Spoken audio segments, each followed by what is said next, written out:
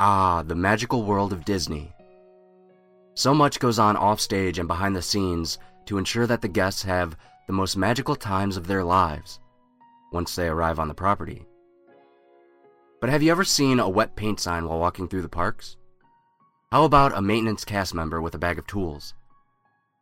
Anyone with a construction hard hat? Of course you haven't. That would ruin the experience that Walt Disney World is perfection. It's because that 99.99% of all the work goes on after the show is over. All the little mice that keep the place running like clockwork don't even start working until the announcement is made that the park is now clear.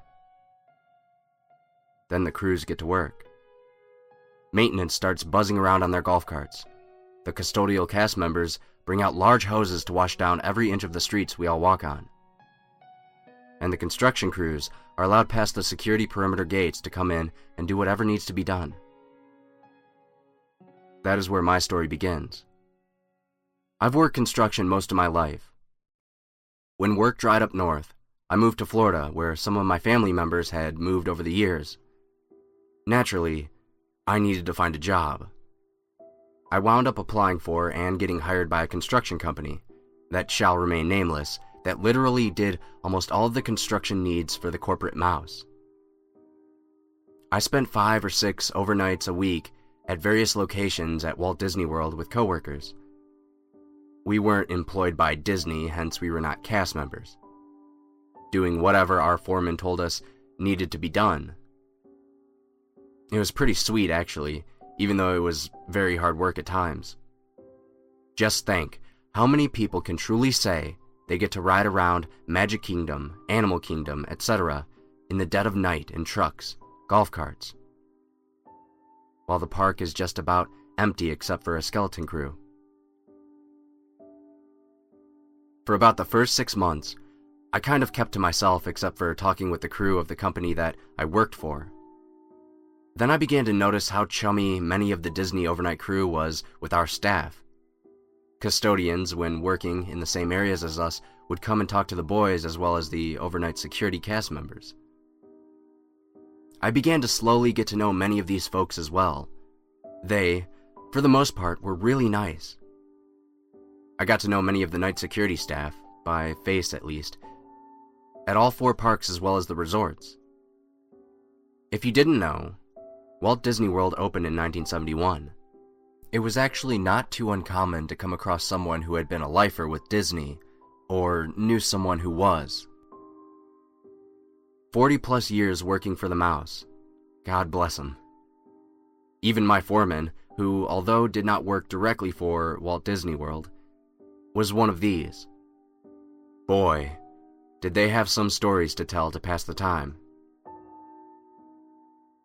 As I adjusted more to the job, I began to get more comfortable with the surroundings. The cast members grew more social towards me, and I was able to make my way through the parks without getting lost. Let me tell you, that is not an easy feat when you first start working out here, especially at night. Although it's not pitch black, there's very minimal lighting except for where we put our floodlights up to do work. Security is only using flashlights or the headlights of their carts to light the way, and store lights are only on if someone is working in them. Quite eerie and yet cool at the same time. It's like a totally different place than during operating hours. As a matter of fact, one time when I decided to visit the park as a guest, I couldn't find a ride that I wanted to go on because it looked so different during the day with all the colors, the people, sounds, and music.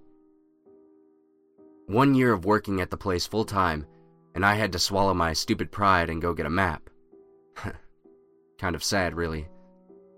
Anyway, as I started conversing more and more with the cast members, some of the security staff and I found out that we all had a mutual interest in the paranormal. Of course, that would come up in conversation eventually when working graveyard shifts. I would get to hear stories from them all the time. The famous ghost in the Pirates of the Caribbean ride. The murder/suicide in one of the rooms in a certain resort. The jumping off of terraces at another. Ghosts of cast members who passed on that come back and say hi. the spooky occurrences at rides where some unfortunate guest was killed. The stories went on and on. Although fun to hear, I won't lie, it did give the whole property an ominous feel at times that a guest will never get to experience. Even coworkers of mine had stories to tell, attractions turning on even when the lockout-tagout system is in place to ensure that they don't. Following someone to a break room and walking in to find no one there. And of course, the noises and voices they heard when they were working alone. Ghost hunters jackpot. So, several months ago, when arriving at work, the foreman called our team over for a meeting. He announced we would be starting a new assignment in the Magic Kingdom shortly. We would be working on the Seven Dwarfs Mine Train Ride. This attraction would be opening later in the year. How exciting! Up until now, my crew, since I had started off with them, had been doing mundane yet necessary assignments. We had the pleasure of pouring concrete, digging ditches, fixing bathrooms, good stuff. Now we were actually going to get to work on an attraction. Imagine me getting to tell my future wife and children that I helped make this as we were riding it. They would be so proud of me. The building was already up for the most part, and we were going to be working on making it show-ready. You know, making a building look like a mine inside and out. Fabricating rocks, fixating jewels, the works. When the time finally came to start this, our foreman had us meet in one of the cast member break rooms inside the attraction. For those that don't know, most, if not all attractions have break rooms inside them that the public can't see. A cast member working the ride literally doesn't have to leave it if he or she doesn't want to, even for a lunch break. He explained the job, who would be doing what each week, all of the normal details. Then he proceeded to tell us that as per Disney management, we were to all take our lunch breaks at 3 a.m., and to only take it in this particular break room we were in. I thought that was kind of weird. Since my employment with them began, we were never told when and where to take lunch. We used to always stagger our breaks as well so that most of the crew was always working. Whatever, I guess. The mouse paid our bills, and who the hell was I to question it? I was still the rookie, but I will say this. I saw what I was thinking in the eyes of my coworkers as well. We were only a group of 10 guys on this assignment, and we were broken up into groups of 5. One group would work on the outside, and one group on the inside of the attraction. I was the inside group. It was a pain to work in that thing. Due to the size of spaces where we had to work, maybe 1 or 2 floodlights would fit in an area where we were working. It gave an effect of staring into a fire in the woods. While working on a wall, it was bright as hell. When you came out of that space, you were blind as a bat. The first few days, it became a running joke/contest of who tripped on something and broke their ass the most each week and had to pay for the drinks when we went out together. I paid up twice the first month. Thanks, Disney. I guess you could call me paranoid, but I would never leave my lunch bag in the fridge in the break room. I'm an absolute angry asshole if I get hungry, and after having it stolen once while at Animal Kingdom, I was not going to have it happen again, so I just carried it with my other gear from then on. We were working on the opposite side of the attraction from the break room, and it was just about lunchtime. We cleaned up all the possible trip hazards and went on break. When we got to the break room, I realized I had left my bag where we were working. Damn. There was no way I was spending $8 on a Coke and a stupid bear claw from one of Disney's vending machines. I told the guys I was going to run back and grab my bag, so off I went. I was hurrying along because we only get a half hour for lunch, and if we take even a minute longer to get back, there is hell to pay. And you all know how fast a half hour flies by unless you're working. Trying to make good time, I must have made a wrong turn in all that blackness. My stupid flashlight was in my tool bag, of course. I was attempting to feel my way around the track when I saw some light coming up from ahead of me. They looked like they could be a set of emergency lights, but they were quite dim and flickering. Who cares? Any port in a storm, right? I slowly made my way towards them, and I began to hear voices, but I couldn't make out any words. There was no one in the attraction other than us, or so we were told. Oh my God. After all the stories I was told, was I finally going to have one of my own? As much as I felt the hairs on the back of my neck stand up, I was excited as well. Even though I really like hearing about ghosts, I can't say that I am really, truly afraid of them. I just don't want them in my home. Other than that, I find the idea of them fascinating. I slowly peeked my head around the corner. I wished to God it was a ghost I saw.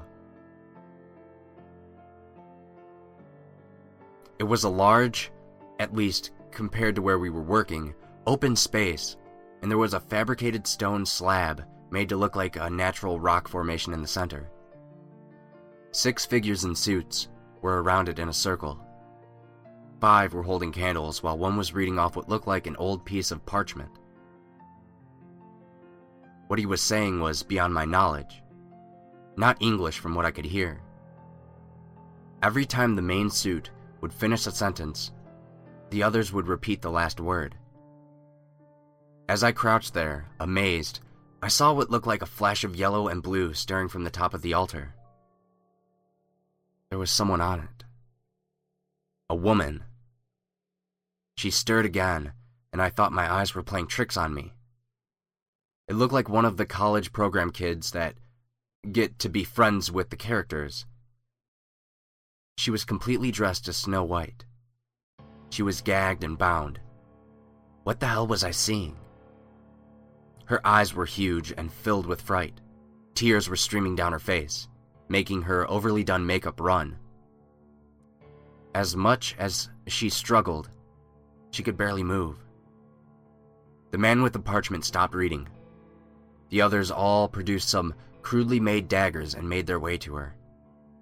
2 of them went to each of her arms, 2 to her legs, and 1 stood at the top of her head. The leader, for lack of a better word, made a gesture with his hands and said one more incomprehensible word, and the others moved in. The 2 by her arms sliced her arms from mid-bicep down to the wrist. The 2 others did the same from mid-thigh to the tops of her feet. The 5th one actually carved what looked like a half moon into her forehead. I stifled a scream and closed my eyes. I could hear muffled screams and the smell of copper in my nostrils and taste it in the back of my throat. I opened my eyes briefly to see the leader produce a knife, walk over to the altar, and lift poor Snow White's chin up toward him. That's when I turned and ran.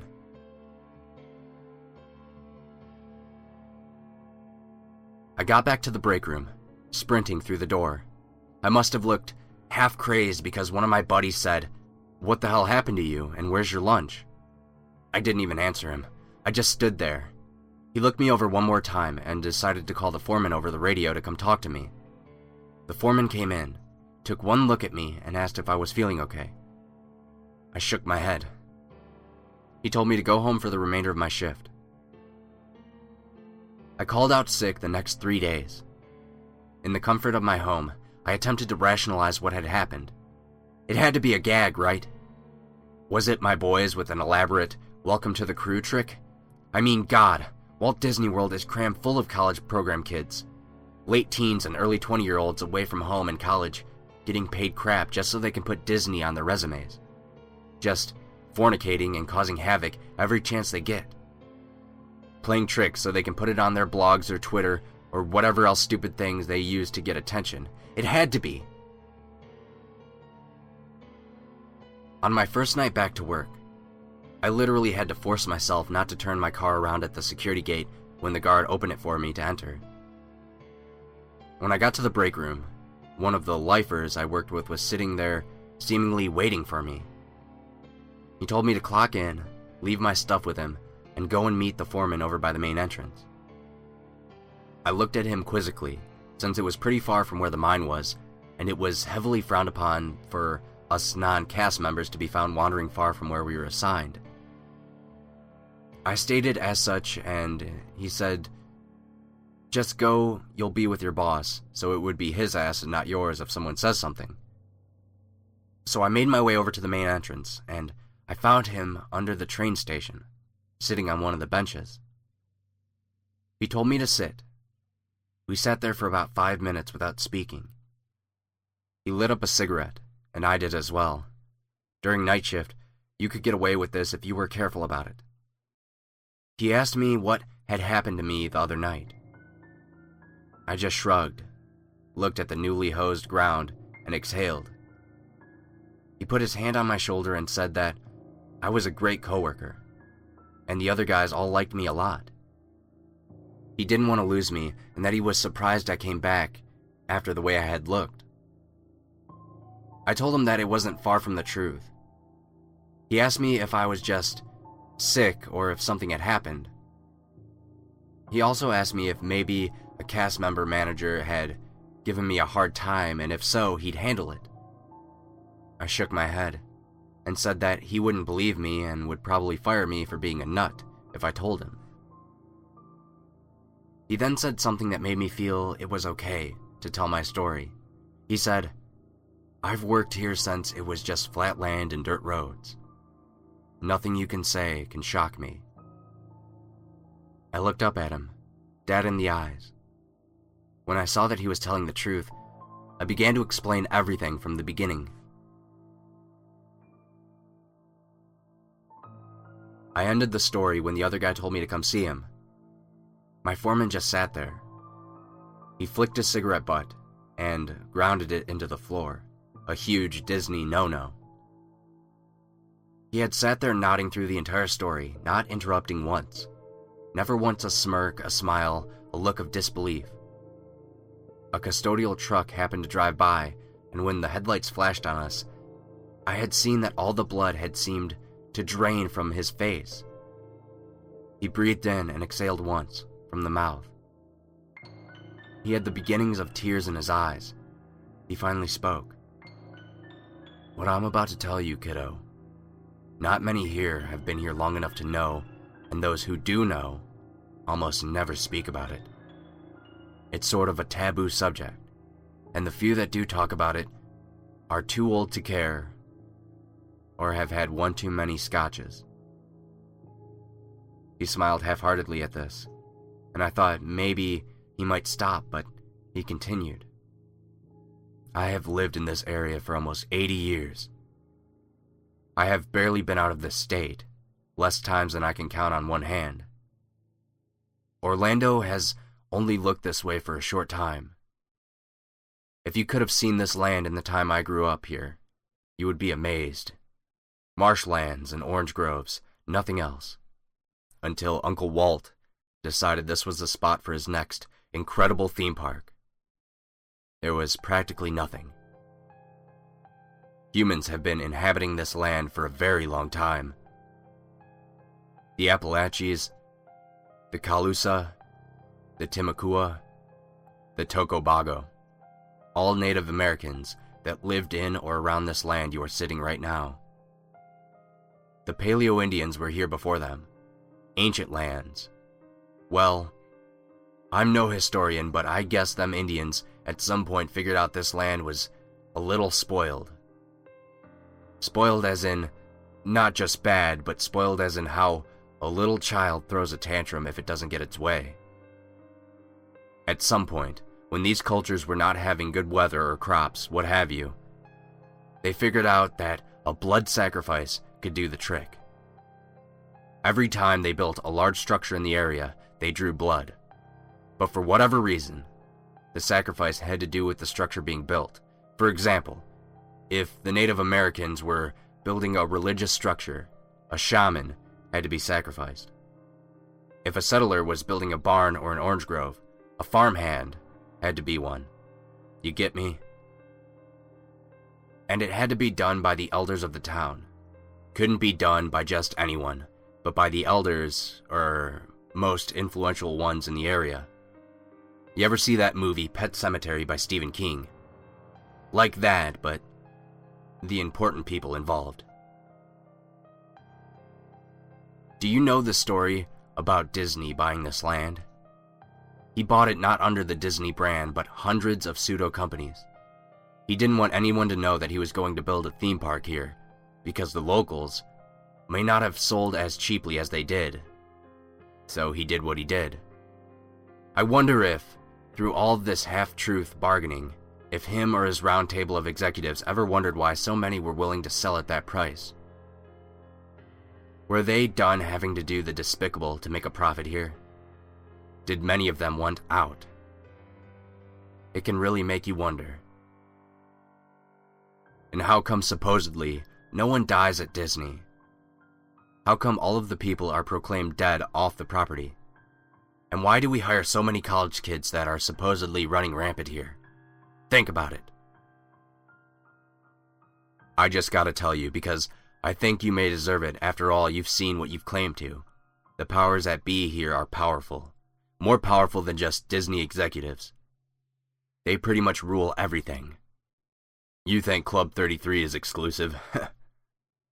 He laughed, but with no humor. The club you stumbled upon rules more than just a theme park. If you talk about what you've seen, your life may be in danger. I just sat there, trying to soak in what I had just heard. This was insane. And then my foreman said one more thing before the last sentence I ever said to that nice man. If you think that was bad, just imagine what I heard as we were building It's a Small World. I swear I still hear those screams of those kids once I close my eyes at night. 40 years after. My last sentence. I quit. Ah, the magical world of Disney. I still get the shakes when I think about it. And I get disgusted every time a Disney commercial comes on TV. And they come on a lot. I get goosebumps every time. But I see that Universal Studios is hiring. I need work. Maybe I should apply.